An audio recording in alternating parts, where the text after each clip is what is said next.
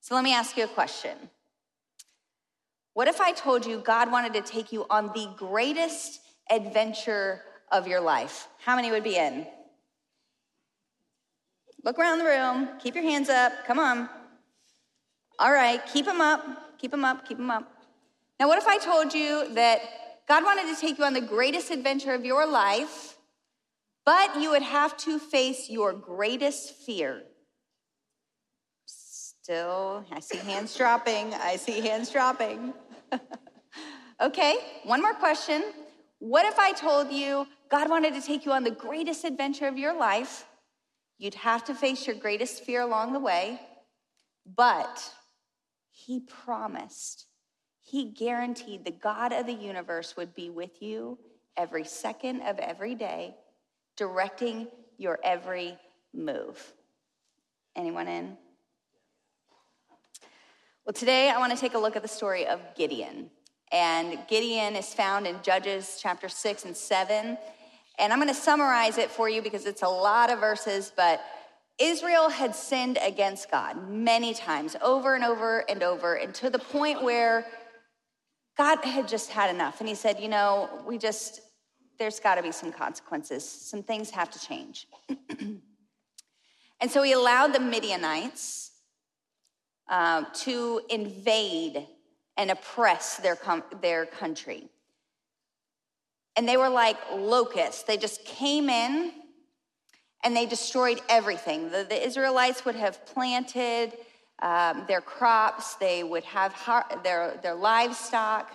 And the Midianites would just come in and they would settle into the land and they would absolutely destroy everything, livestock. There was no food. There was nothing. And so a lot of the Israelites, the majority of the Israelites, they fled. They fled into the mountainsides and they hid in fear of their lives. And while Gideon, he didn't flee, he lived in constant fear. He was discouraged and doubtful that life would ever be different. He had settled for just surviving. So the story begins with Gideon, and he's hiding in a wine press. His family had a wine press, and he's threshing wheat. Now, my guess is that you don't thresh your wheat. You don't press your grapes. Anybody? So I'm gonna give you some context to that. Now, Gideon is in a wine press, which was a closed and hidden space. It was nice and cool, but there were no grapes to be had.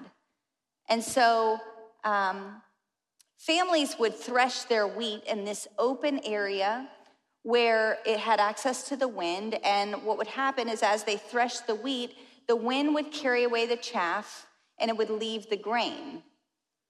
And families would actually build their threshing floors all close together in a community. And the reason they did that is because they would help each other.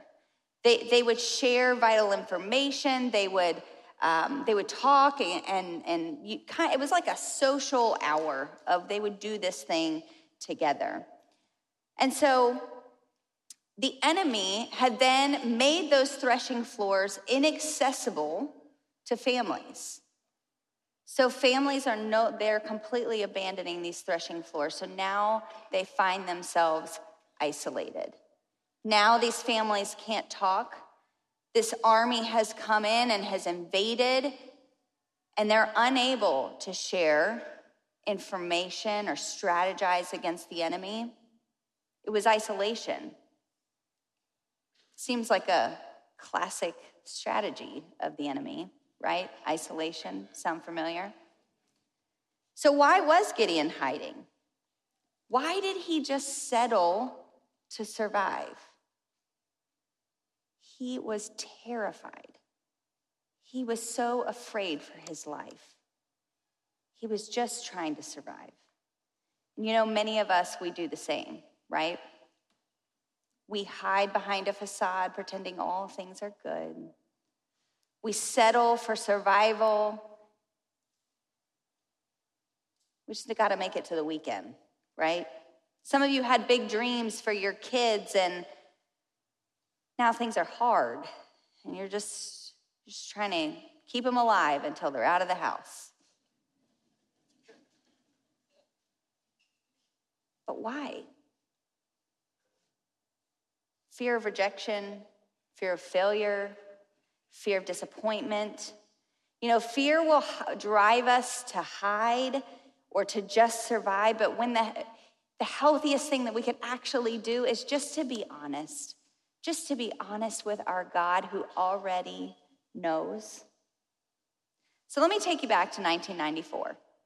It was a weekday afternoon. It was my fourth period class. I was in the 7th grade. And I had to do a very dreaded oral book report. And I was always a little bit nervous getting up to do any kind of report, but as I got up to present, my hands were sweaty, my knees were shaky. This time just felt different.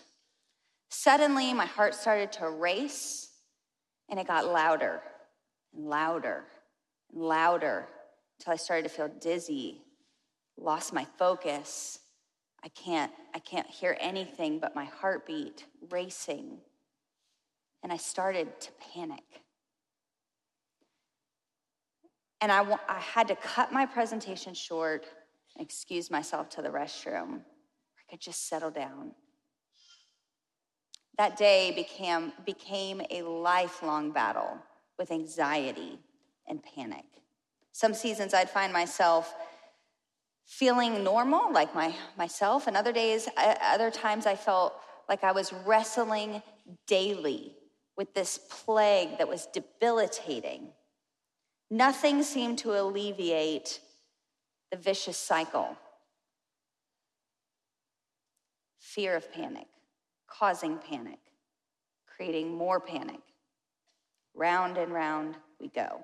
It wasn't the people I feared, it was my own body.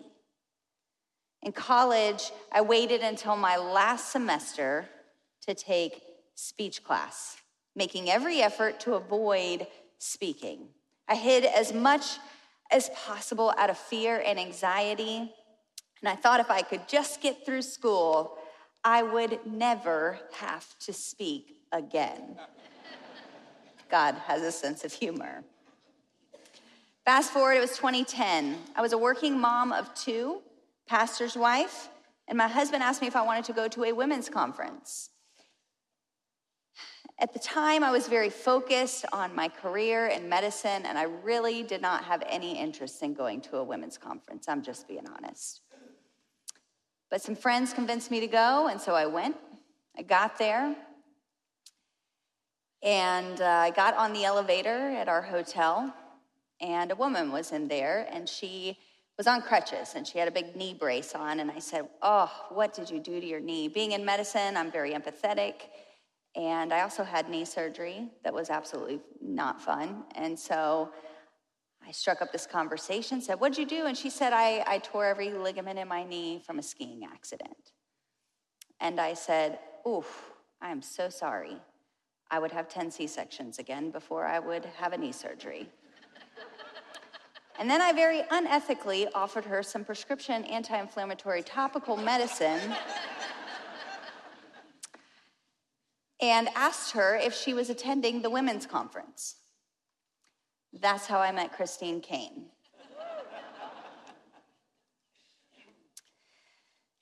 God crossed my paths with Christine, and she was a perfect stranger to me. And that night, she was the keynote speaker and a divine appointment. It's hard to believe, but that was the very first time that I had ever heard of human trafficking. Not many people even knew about human trafficking in 2010, and if you did, chances are you did not think that it happened in the United States.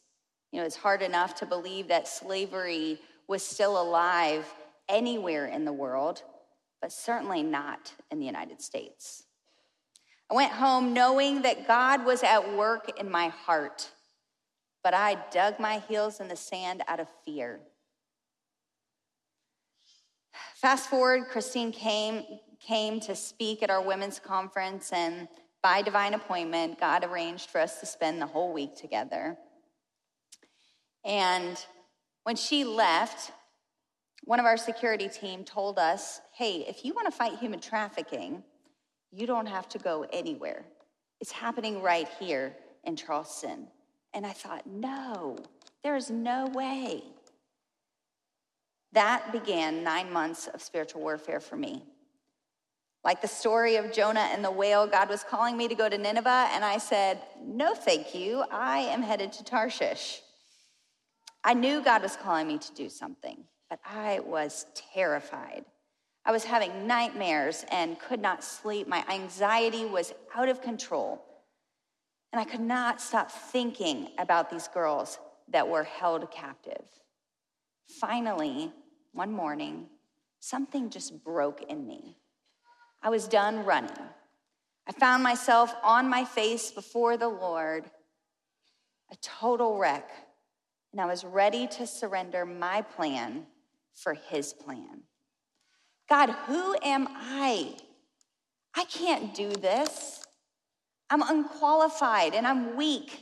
I'm scared and I'm broken, and I'm not enough to do what you want me to do. And that's where I had it wrong. Gideon had the same response. If you're taking notes or you're using our app, you can follow along. First thing we learn from Gideon's story is that we have to know who we are. Know who you are. Look at Judges chapter 6, verse 12. It says, the Lord is with you, O mighty warrior. Go and save Israel. Other version says, the Lord is with you, O powerful soldier. Mighty hero, the Lord is with you. O mighty man of valor. Pardon me, Lord, Gideon says. But how can I save Israel? My clan is the weakest in Manasseh, and I am the weakest in the family. He says, are you serious? My clan is the weakest of the weak, and I'm the least of them all. I am the runt of the litter, and you want me to go and save a nation. And God says, perfect. You're the man for the job. Oh, mighty warrior. You see, the culture had given Gideon a name and an identity, the least of the least. And God said, what a lie. Can I ask you, what lies are you struggling with? What are the lies that you hear so often over and over in your head that you've just kind of adopted it as part of your identity? Broken, unwanted, unqualified. I'm just an addict. I'm never going to change. Inadequate. I'm a victim. I'm weak. I'm unlovable. I'm just not enough. Can I remind you what God says about you? He says, you are greatly loved. You are a friend of God. You are chosen. You are set apart, and you are more than conquerors. You are his messenger, his workmanship. You are free indeed. You are brand new. You are created with a purpose. You are a child of the Almighty God. And my friend, nobody puts baby in a corner.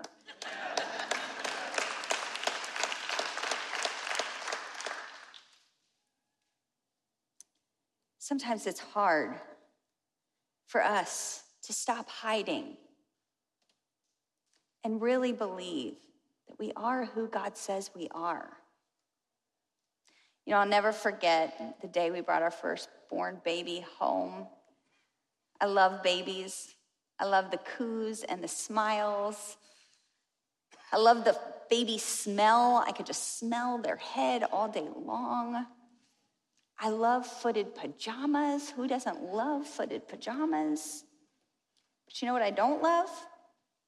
I don't love poop. No one wants to deal with poop.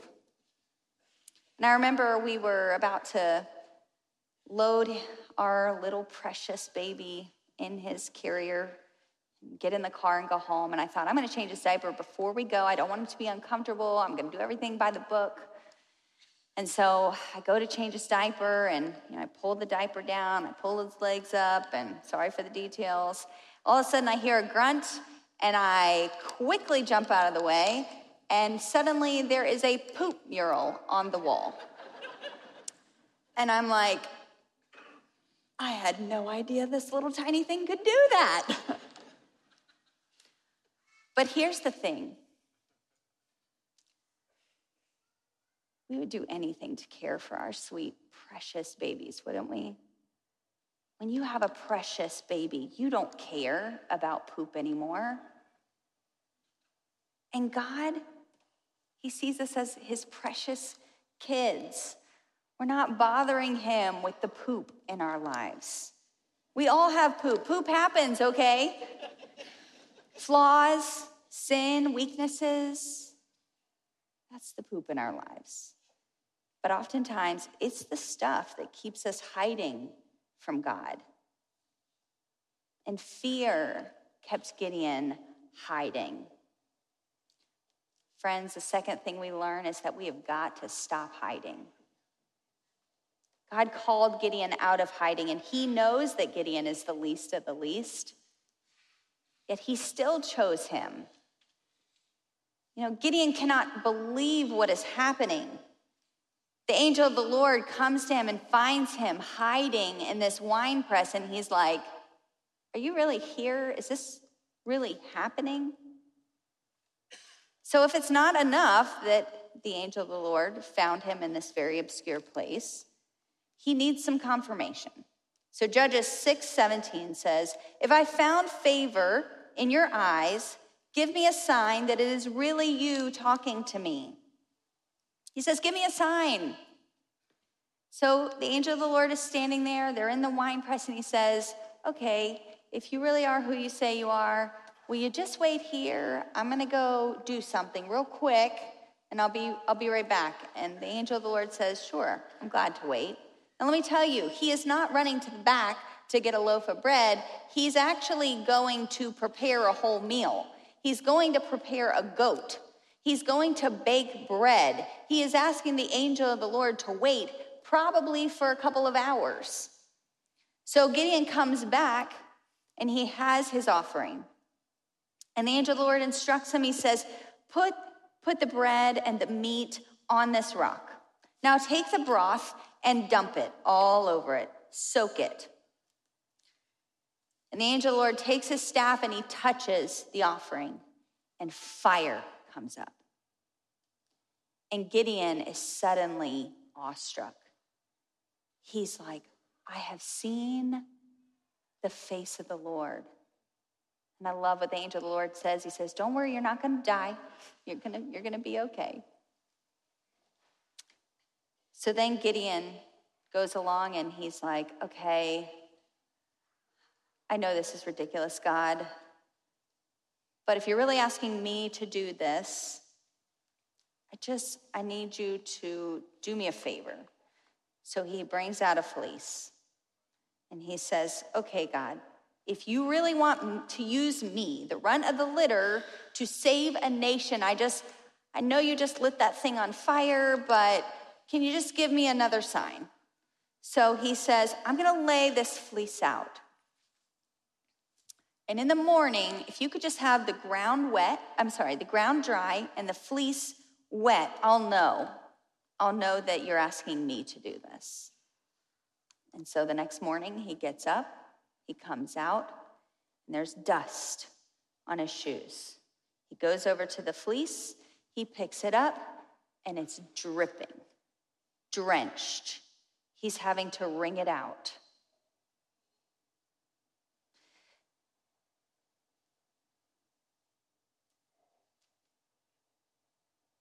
You know, at that point, if I were God, I would think, okay, surely he's ready to go.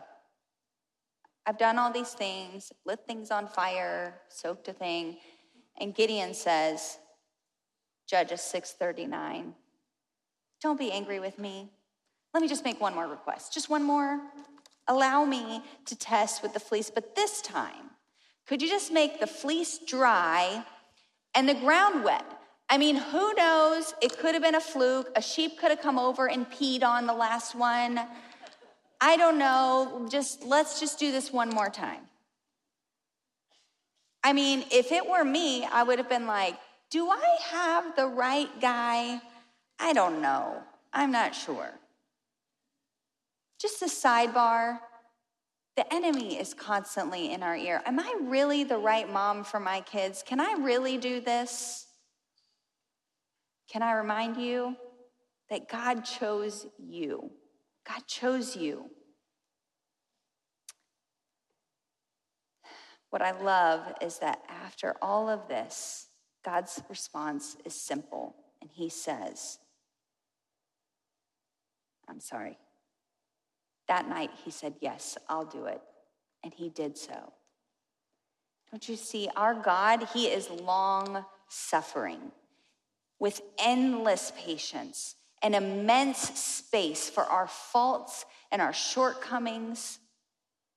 So many times we find ourselves hiding because we're just believing these lies about who we are. And we act as though we have it all together, hiding behind a facade, never really being honest about how we're really doing. We find ourselves locked in shame over our insecurities. And God says, stop hiding. Just come to me. Flaws and all, I am happy to wait. The third thing that we learn is sometimes we just have to go afraid. We've got to watch God move. We've got to watch him do it. Judges 6:14 says, go in the strength that you have. I will be with you. God knew Gideon did not have the qualifications, the credentials, the pedigree, the experience to lead an army against a vast Midianite. He didn't ask him to. He said, go in the strength that you have. He didn't ask Gideon to get it together, to be more courageous, to be more qualified. He simply asked that Gideon would go in the strengths and the weaknesses he had in that moment and trust God to show up. And so Gideon went afraid. I've had to learn to go afraid. God doesn't expect me to become someone I'm not. I still battle with anxiety, but God is giving me victory. He shows up when I show up. So let's jump back into the story. So God gave Gideon multiple signs along the way. So he tells him, blow a trumpet, send a message out to the surrounding areas, and like that, 32,000 men show up. There is no reason why this should have happened. Gideon was the least of the least, zero authority, but yet, once again, God moves and 32,000 men show up. Then God says, hey, I'm glad that made you feel better, that there's 32,000 men. You might think you could do this. But he says, Israel will boast that their own strength saved them. So 32,000, that's just way too many. I know that the army is 135,000 people, but 32,000 is still way too many. So he says, ask the men, who of you is afraid? And out of 32,000, 22,000 said, I'm afraid. I really don't want to do this. I'm just here. And so he says, go home. So now he has 10,000 that remain. And God looks down and he says, nope, that's still way too many. 10,000, I know the odds are still really stacked against them, but 10,000 is just too many. And so he says, take them down to the river. And those of them who lean down and they drink the water from the river with their mouth, all those guys got to go home. The ones who cup the water and they lap the water out of their hands like a dog. Can I just sidebar my opinion? Definitely not in the Bible. If God said, pick the ones that lap water like a dog, I'd be like, are you serious? They can't be the sharpest tools in the shed, God. Come on. But God says, that's your army. 300. 300.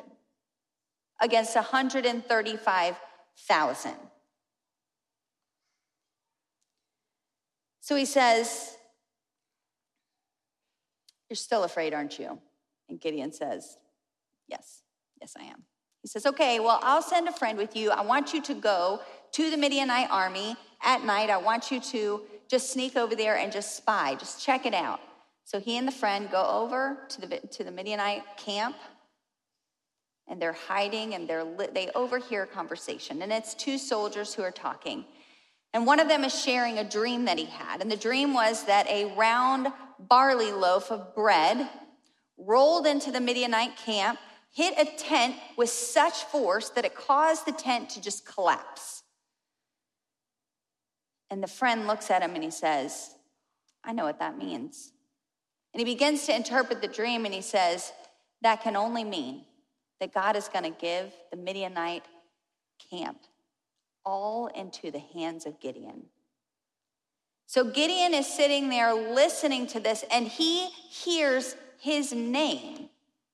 He hears that the enemy already knows that they're defeated before they even step foot into battle.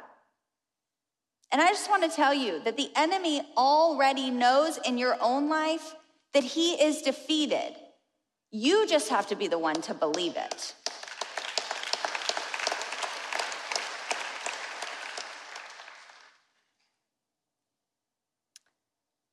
The day that I surrendered was the day that I began a journey and an adventure with God.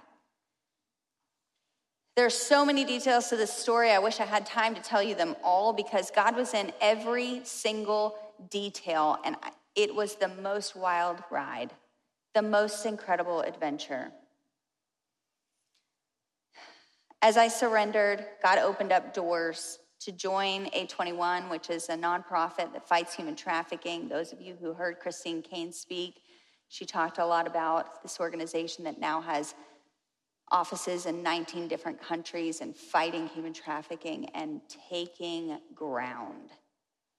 And so we launched the very first on-the-ground office in the United States for A21. And at the time, South Carolina didn't have a human trafficking task force. They didn't have a human trafficking law for the state. So all trafficking cases had to be prosecuted on a federal level. This means that no one was prosecuted for human trafficking. They might be prosecuted for rape, for kidnapping, but never for human trafficking unless it was a federal case. And God began to give incredible, massive favor. And he opened up all these doors, and I was invited to go to an FBI conference in which I met ICE and DEA agents and victim witness coordinators for the U.S. Attorney's Office. And so as I started to build relationships with these people, I was asked to speak at Chosen, and I invited one person from every entity to come and just talk about the problem of human trafficking.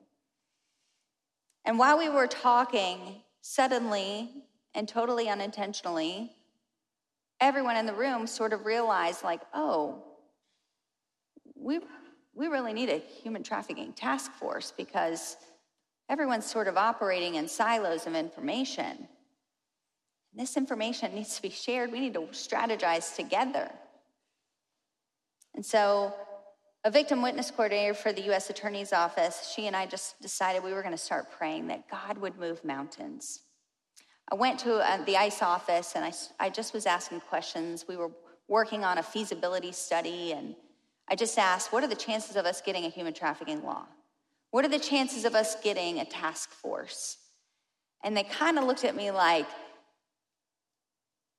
you're going to need a miracle. You see, how this works is you have to have successful prosecutions in order to get funding, and there was just a whole lot of red tape that was going to cause this process to be a very long process.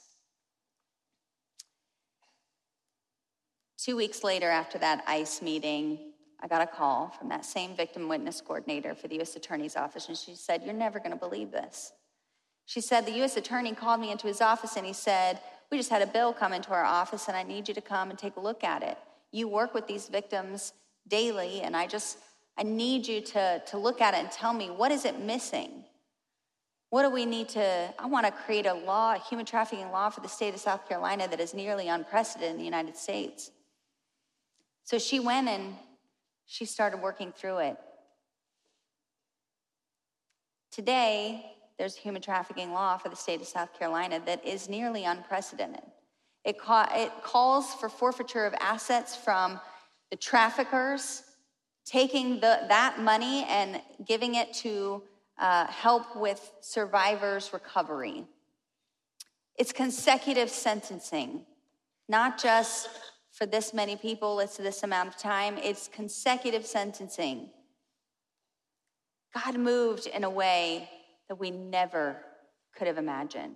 And she said, I hope you don't mind, but I was telling the U.S. Attorney about your nonprofit and what you guys are doing around the world, and I hope you don't mind, but we went ahead and made you the primary NGO for the state task force, and I was hoping that you could be at the state capitol just a couple months from now for our very first human trafficking task force meeting.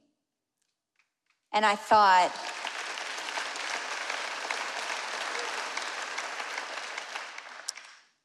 only you, God. This terrified, anxious, panic-stricken person, I got to go on a journey where I just jumped on a fast-moving train that he was already driving. He was the conductor. I just got to be along for the ride and watch him do impossible things that seemed like they could never happen. Just a few months later, we had our very first survival, where we successfully prosecuted her trafficker and put him in jail. From there, we watched hundreds of girls be impacted, and they're still continuing to be impacted. Can I tell you, friends, don't miss the adventure. If you learn anything from Gideon, he got to do the same. He got to go on this adventure where God kept opening doors and moving in ways that he never could have imagined. It's our choice. We can choose to live in fear, crippled in the corner, or we can trust the God of the universe to take us on this incredible adventure. God had bigger and better plans for Gideon, and he has big and better plans for us. We've got to trust him. We've got to take the adventure. Gideon learned to trust God over time, and God is patient. He'll do the same for you and for me. You know, sometimes it requires us to make some hard moves to be the healthiest versions of ourselves. You know, my mental health journey is my responsibility. If I had a heart problem, I'd have no shame going to the doctor and taking medicine to heal. Can I tell you that mental health should be the same? Needing help with mental health does not mean that you don't trust God. Taking medicine doesn't mean that you don't trust God. Can God heal you? 1,000%. However he wants to. Might he do it with medicine? Maybe. So can I just say, if you're struggling with mental health, shame off of you. Ask God to direct your steps and chase after healing. Take responsibility to be mentally, emotionally, physically, and spiritually healthy as you can be, and be that vessel to go on an incredible adventure with God. So back to the story. After Gideon hears the dream and the interpretation, he falls down before the Lord in worship because he's heard his name. There is no denying that he is going to do it. So Gideon is looking at this army and says the camels could no more be counted than the sand on the seashore. But Gideon is not intimidated. He goes back to the army and he says, Go and do as I do. Surround the entire camp, blow trumpets, and then I want you to smash these clay jars that have these big torches inside of them. And so verse 21 says, then they stood and watched as the whole vast army began rushing around in panic, shouting and running away. For in the confusion the Lord caused, the enemy troops began fighting and killing each other from one end of the camp all the way to the other. I love a good underdog story, don't you? God used 300 men to set Israel free. The point of this story is not Gideon doing something miraculous. The point of this story is that God showed up in his unmatched and miraculous power despite Gideon's weakness. He's our dad. He's our loving father. He is patient. He is long-suffering, and he is kind. And he guided Gideon to do hard things, big things, seemingly impossible things, things that had a ripple effect on a nation. And even more than saving a nation, God revealed himself to a lost people through a man that he found hiding in a wine press. He moved Gideon from a place of surviving to thriving. He has that for you and me. There is no greater adventure than being used by God to do great things. He took Gideon on the adventure of his life, all the while revealing who he really was, an omnipotent, omniscient, the Alpha and Omega. But yet he's our dad. So can I encourage you? Know who you are, child of God. Oh, mighty warrior. Let's stop hiding. Let's start healing. Let's go afraid in the strength that we have. Let's not miss out on the incredible adventure that he has. Would you pray with me? Father, thank you. Thank you, God, for just, Lord, the many, many adventures that are in this room waiting to be had. God, I pray, Father, that you would meet each person right where they're at. Lord, with their flaws, their insecurities, their sin. God, but you don't see all of that. You see a precious child that you love dearly. So God, would you give us the courage?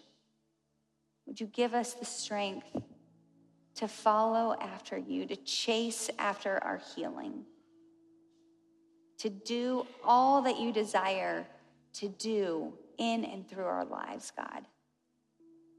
We love you so much. In Jesus' name, amen.